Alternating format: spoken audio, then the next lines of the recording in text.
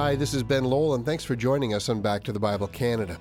Today is our final message from Dr. Neufeld's Thanksgiving series, and we'll finish examining Psalm 37 from verses 10 through 40 and discover one of God's great promises to us. So let's go back to the Bible with a message entitled, God Protects Me. Until Christ comes again, wickedness will be a part of the human story. Whether it is the millions of misplaced refugees fleeing Syria, or crime in the streets, or the abuse of children or the elderly, wickedness pervades the human race. It is simply a fact that we are all unsafe, and we try to do our best to remain safe. So we lock our doors and we try to stay home after certain hours of the night. We warn our children not to talk to strangers. Recently while driving home from work, I noticed a sign stretched across the freeway. Amber Alert, it said. And then it described a 2-year-old girl. I said a prayer as I drove home, but soon after it became clear that the little girl was found dead and a 22-year-old man was in custody with the RCMP. I couldn't even begin to imagine the grief of the family and the stunned disbelief of the community. But it does remind me that as we live in a country which God has blessed with a bounty, so that after the harvest we are again comforted by the news that our barns and silos overrun, that there will be no food shortage this winter, it is good to stop and give thanks. But how can a world of such abundance and beauty be attended by such moral wickedness? How is it possible that there are some who will go to bed hungry tonight when the world we live in is perfectly capable of feeding every single stomach? See, the promise from Scripture is that these things will not remain forever. Psalm 37, verses 10 to 11 says, "In just a little while the wicked will be no more. Though you look carefully at his place, he will not be there. But the meek shall inherit the land and delight themselves in abundant peace." Most of us know that Jesus quoted this passage of Scripture when in Matthew 5, verse 5, he said, "Blessed are the meek, for they shall inherit the earth." But this is a prophecy that one day, powerful, wicked people who oppress others will vanish, and the meek, the powerless, those who have no other Savior but their God, will inherit the earth. Look back at an earlier part of this psalm, way back to verse 7. "Be still before the Lord and wait patiently for him. Fret not yourself over the one who prospers in his way, over the man who carries out evil devices." You can see that this wicked man both prospers and that he carries out evil deeds. But for all of us who are used to saying what goes around comes around, well, that is sometimes true in this life, but it's not always true. In verse 16, which we will read later, it speaks of the abundance of the wicked. In verse 21, it speaks of a wicked man who borrows but does not pay back, leaving his lenders with a devastating loss. The wicked man, as he is described in this psalm, has become wealthy by cheating and robbing others, by breaking laws and bending rules, and caring more about getting his way than the lives of those who have been destroyed. In Psalm 73, Asaph describes the wicked man who prospers in the way. I'm reading Psalm 73, 4-9. "For they have no pangs until death. Their bodies are fat and sleek. They are not in trouble as others are. They are not stricken like the rest of mankind. Therefore pride is their necklace, and violence covers them as a garment. Their eyes swell out through fatness. Their heart overflows with follies. They scoff and speak with malice. Loftily they threaten oppression. They set their mouths against the heavens, and their tongue struts through the earth." What an amazing description. But there is more. According to David in our psalm, in verse 12 and verse 14 and 32, they stand poised to persecute others, and they even destroy the righteous. The wicked thinks that nothing can stop him, and his track record makes him think he's secure. What follows next in this psalm are 2 paragraphs in which we are promised that this state of events is one day going to be reversed. Notice verses 12 and 13. "The wicked plots against the righteous and gnashes his teeth at him. But the Lord laughs at the wicked, for he sees that his day is coming." I think the wicked plot against the righteous because the righteous is less likely to suspect him. That's because the wicked think wicked thoughts and suspect others of being as wicked as they themselves are and are constantly wary. But not so with the righteous, and so from the eyes of the wicked, the righteous are easy prey. But God knows there is a day of judgment coming, and he knows it because he is arranging it. Now the second paragraph in verses 14 and 15. The wicked draw the sword and bend their bows to bring down the poor and the needy, to slay those whose way is upright. Their swords shall enter their own heart, and their bows will be broken. David may have been thinking of his own experience here. Absalom's rebellion cost him his own life. And sometimes raiders and marauders are met with stout resistance and are killed by those they intended to plunder. But sometimes that doesn't happen. Sometimes the wicked seem to prosper for a very long time. But David is convinced their weapons of war will in the end be used against them. Then after David has examined the end of the wicked, he comes to a conclusion, and we should come to the same one. Verses 16 to 20, he says, "Better is the little that the righteous has than the abundance of the wicked. For the arms of the wicked shall be broken, but the Lord upholds the righteous. The Lord knows the days of the blameless, and their heritage will remain forever. They are not put to shame in evil times. In the day of famine they have an abundance, but the wicked will perish. The enemies of the Lord are like the glory of the pastures. They vanish like smoke, they vanish away." You know, at first glance, this passage might seem to promise more things than real life seems to deliver. Is it really true that, according to verse 19, that the righteous will have an abundance in times of famine? It is right to ask this because our experience of the world tells us this is actually not always the case. You know, I also say this because of the history of my own family. My parents were both born in the former Soviet Union, and if you know anything about Stalin's treatment of the Ukraine in the 1930s to the 1940s, you will know that Stalin enacted a policy of deliberately starving out the Ukraine. In spite of rich farmland and abundant harvests, he forbade any farmer from even gathering a stalk of wheat at the pain of death. My father's older brother starved to death in those days, and until my father's own death as an old man, he occasionally struggled with survivor's guilt, wondering if he had eaten more than his share. You know, I say this because my extended family were a family of believers from whom everything was taken by cruel and wicked men who cared not one thing about their lives and their deaths. I want to share with you with utter certainty that in the days of abundance, they most certainly did not have an abundance.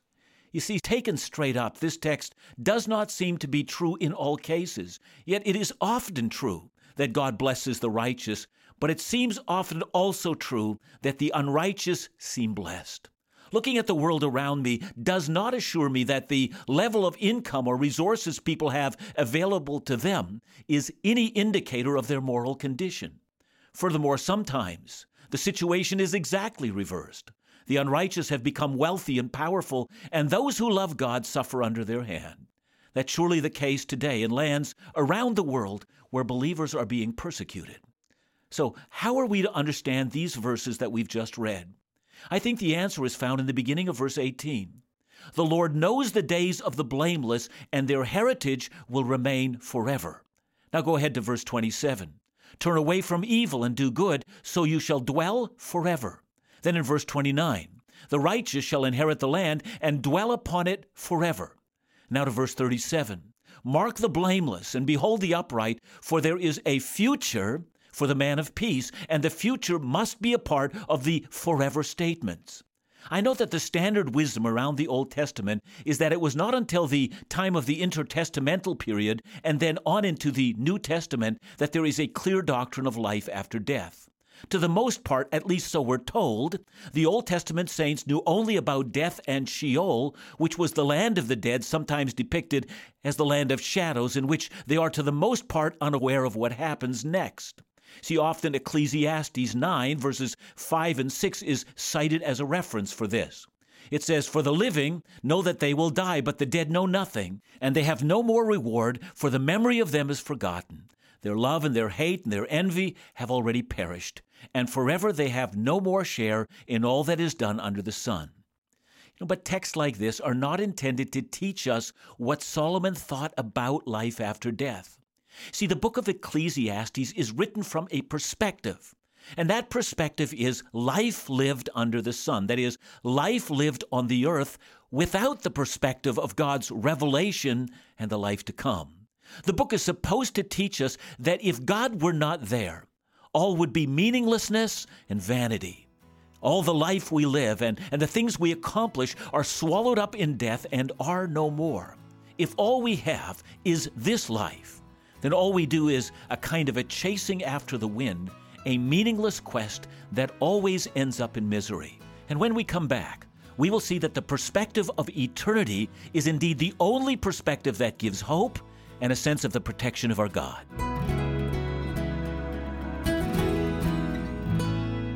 What does the Bible say about things like gender identity, homosexuality, and transgenderism? Well, these are questions that live in the minds of many young adult Christians in our culture. Well, Dr. John Neufeld says, I can think of no greater need than the need to give biblical, reasonable, and understandable answers to the questions they are asking about gender identity. Well, we're responding to that need by hosting InDoubt's first InDoubt Live event about sexual identity. InDoubt Live will include speakers Dr. John Neufeld, leader of Ethos Ministries, Pastor Dave Johnson, InDoubt's own ministry leader Isaac Dagno, and Steve Kim from Apologetics Canada. And the evening will also include an open forum for questions and worship led by Brittany Dagno. If you're a young adult or part of a young adult Christian group, join us for InDoubt Live Sexual Identity happening Thursday, October 27th at 6:30 p.m. at the Clova Theatre in Surrey, British Columbia. InDoubt Live is free admission, and you can discover all the details at live.indoubt.ca or call us at 1-800-663-2425. Now let's return to our program with Dr. John Neufeld.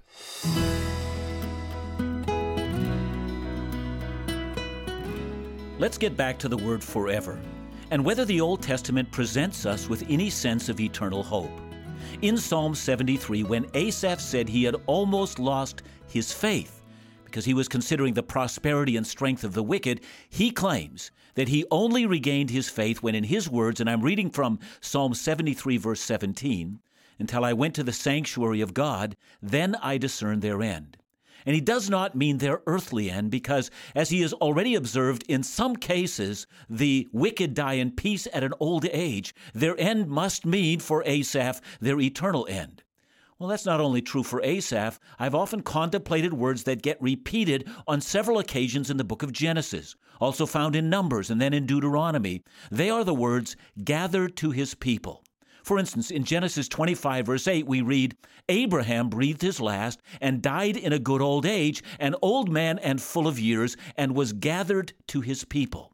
Now, I know that it's sometimes argued that this phrase has something to do with the burial arrangements in which a family tomb held all the members of a family who had died.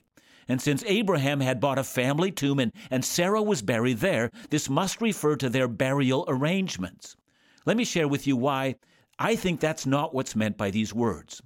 After we're told that Abraham was gathered to his people, that is, the very next phrase, we're told in verse 9 that he was buried. Now, clearly, being gathered to his people happened before the burial of his body. Furthermore, in the same phrase, and it's used in Joshua 2, verse 10, speaking about the generation that lived with Moses, it says, and all that generation also were gathered to their fathers. Clearly, they were not all buried in the same tomb. But maybe it just means that they were brought to the same place of death as their fathers were. Well, that's not how Jesus understood it.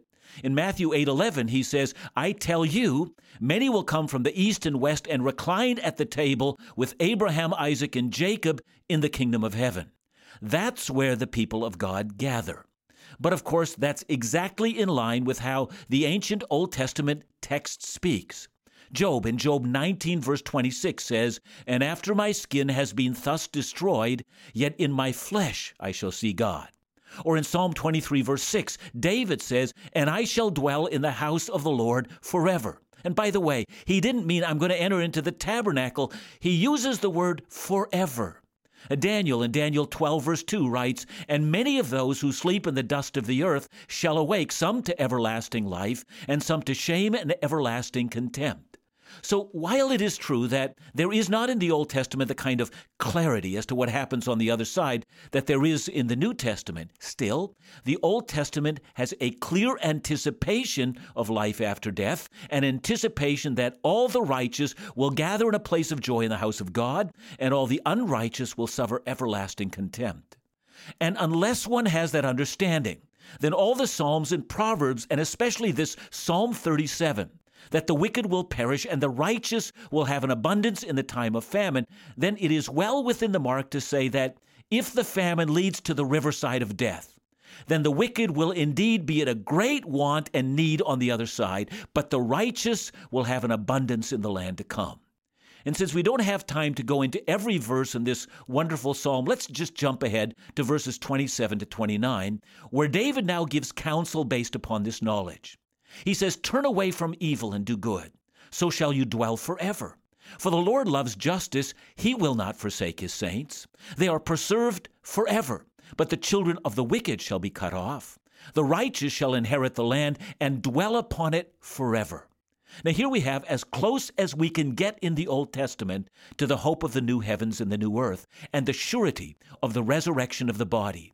The land that the wicked now seem to dominate and control, that very land will be inherited by the righteous, and they will live there forever. It's for this reason that I tend to personalize passages like this. I live on Canada's west coast, and even though I've lived away from this place for a number of years, I've come back to the place of my birth.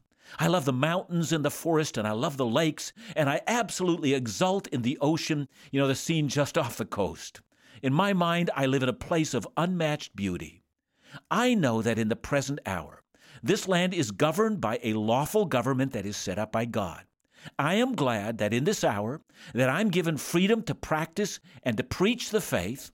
I'm glad that I can even win people to faith in Christ without persecution. But in the present hour, I feel like a pilgrim and a stranger here. See, I weep over abortions in this land. I weep over the fact that the knowledge of God is forgotten. I weep over the fact that sometimes what's wrong and sinful is commended as a virtue. But I do know this: I will inherit this land and will put my foot on it forever. This land, finally and ultimately, belongs to the servants of the King of Kings and the Lord of Lords. And if you're from Syria, and you are persecuted for righteousness' sake, and the wicked drive you from the land, that land will belong to the servants of the King. It is for that reason that David tells us to turn away from evil and to do good. Evil men and women may flourish for a short time, and for a brief moment it may seem like evil is very rewarding indeed, but it is not. Although righteous people sometimes suffer, they will live in eternity. And with that, I am skipping ahead again in the psalm to verses 35 to 37. "I have seen a wicked, ruthless man spreading himself like a green laurel tree. But he passed away, and behold, he is no more. Though I sought him, he could not be found.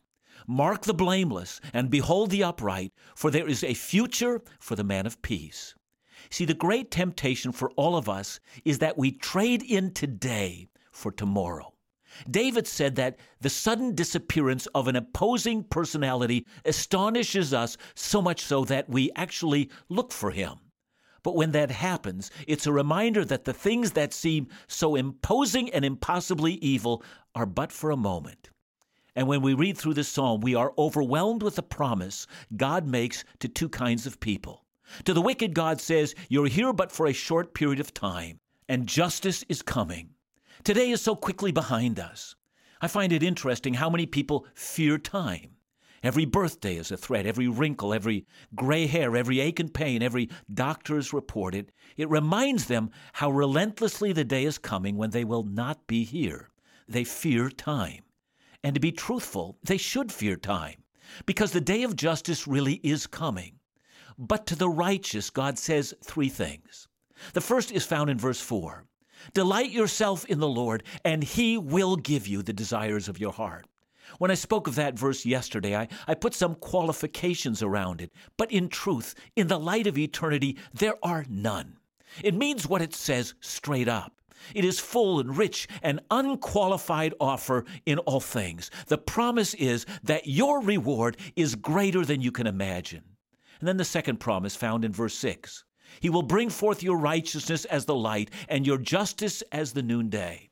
See, the second promise tells us that all my faithfulness to God will never be forgotten.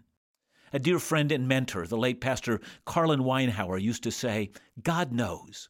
If I heard him say that once, I heard him say it 100 times. He said it when unrighteousness seemed to win. He said it when he was slandered. He said it when something that he or others had done went unnoticed. He kept saying it over and over again because in the end, he understood it and he believed it. David believed it too. God will in the end let my righteousness shine forth. And a third promise in verse 9. For evildoers will be cut off, but those who wait for the Lord will inherit the land. And with that, we're ready to hear David's final words, verses 39 and 40. The salvation of the righteous is from the Lord. He is their stronghold in times of trouble. The Lord helps them and delivers them. He delivers them from the wicked and saves them because they take refuge in Him. See, we've been talking about reasons to be thankful. God's bountiful provision is always a great theme at Thanksgiving. But we can say, I am thankful that the great God of heaven knows my name, and He protects me and will favor me for all of eternity. John, thanks for this great series and this Thanksgiving week. I'd like to ask you, though, personally, what are some of the things that you're most grateful for today? Such a good question, Ben.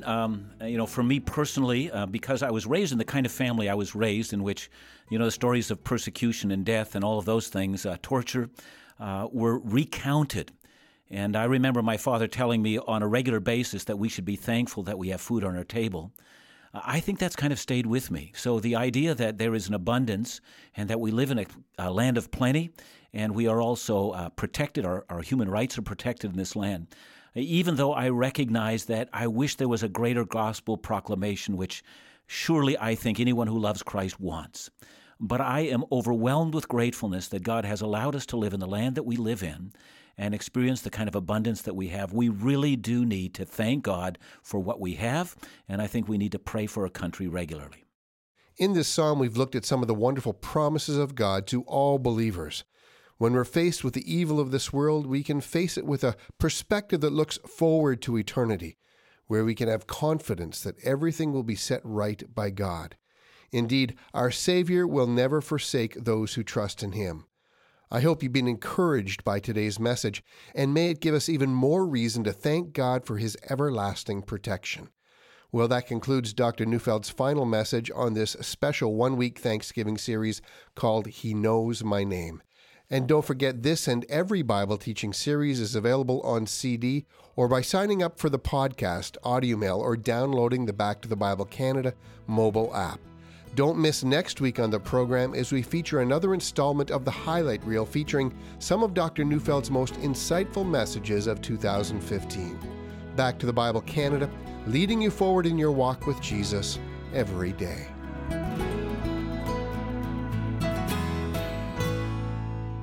The third annual 2017 Laugh Again Christmas Tour is coming to a community near you. Join author and humorist Phil Callaway of Laugh Again, award-winning guitarist Jay Calder, and partnering ministries Back to the Bible Canada and Compassion Canada for an evening of laughter, music, and insight into the true meaning of the Christmas season.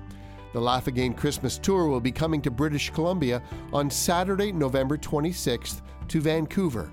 This is a unique Christmas event for the whole family, for friends and neighbors, and it's an event that you won't want to miss.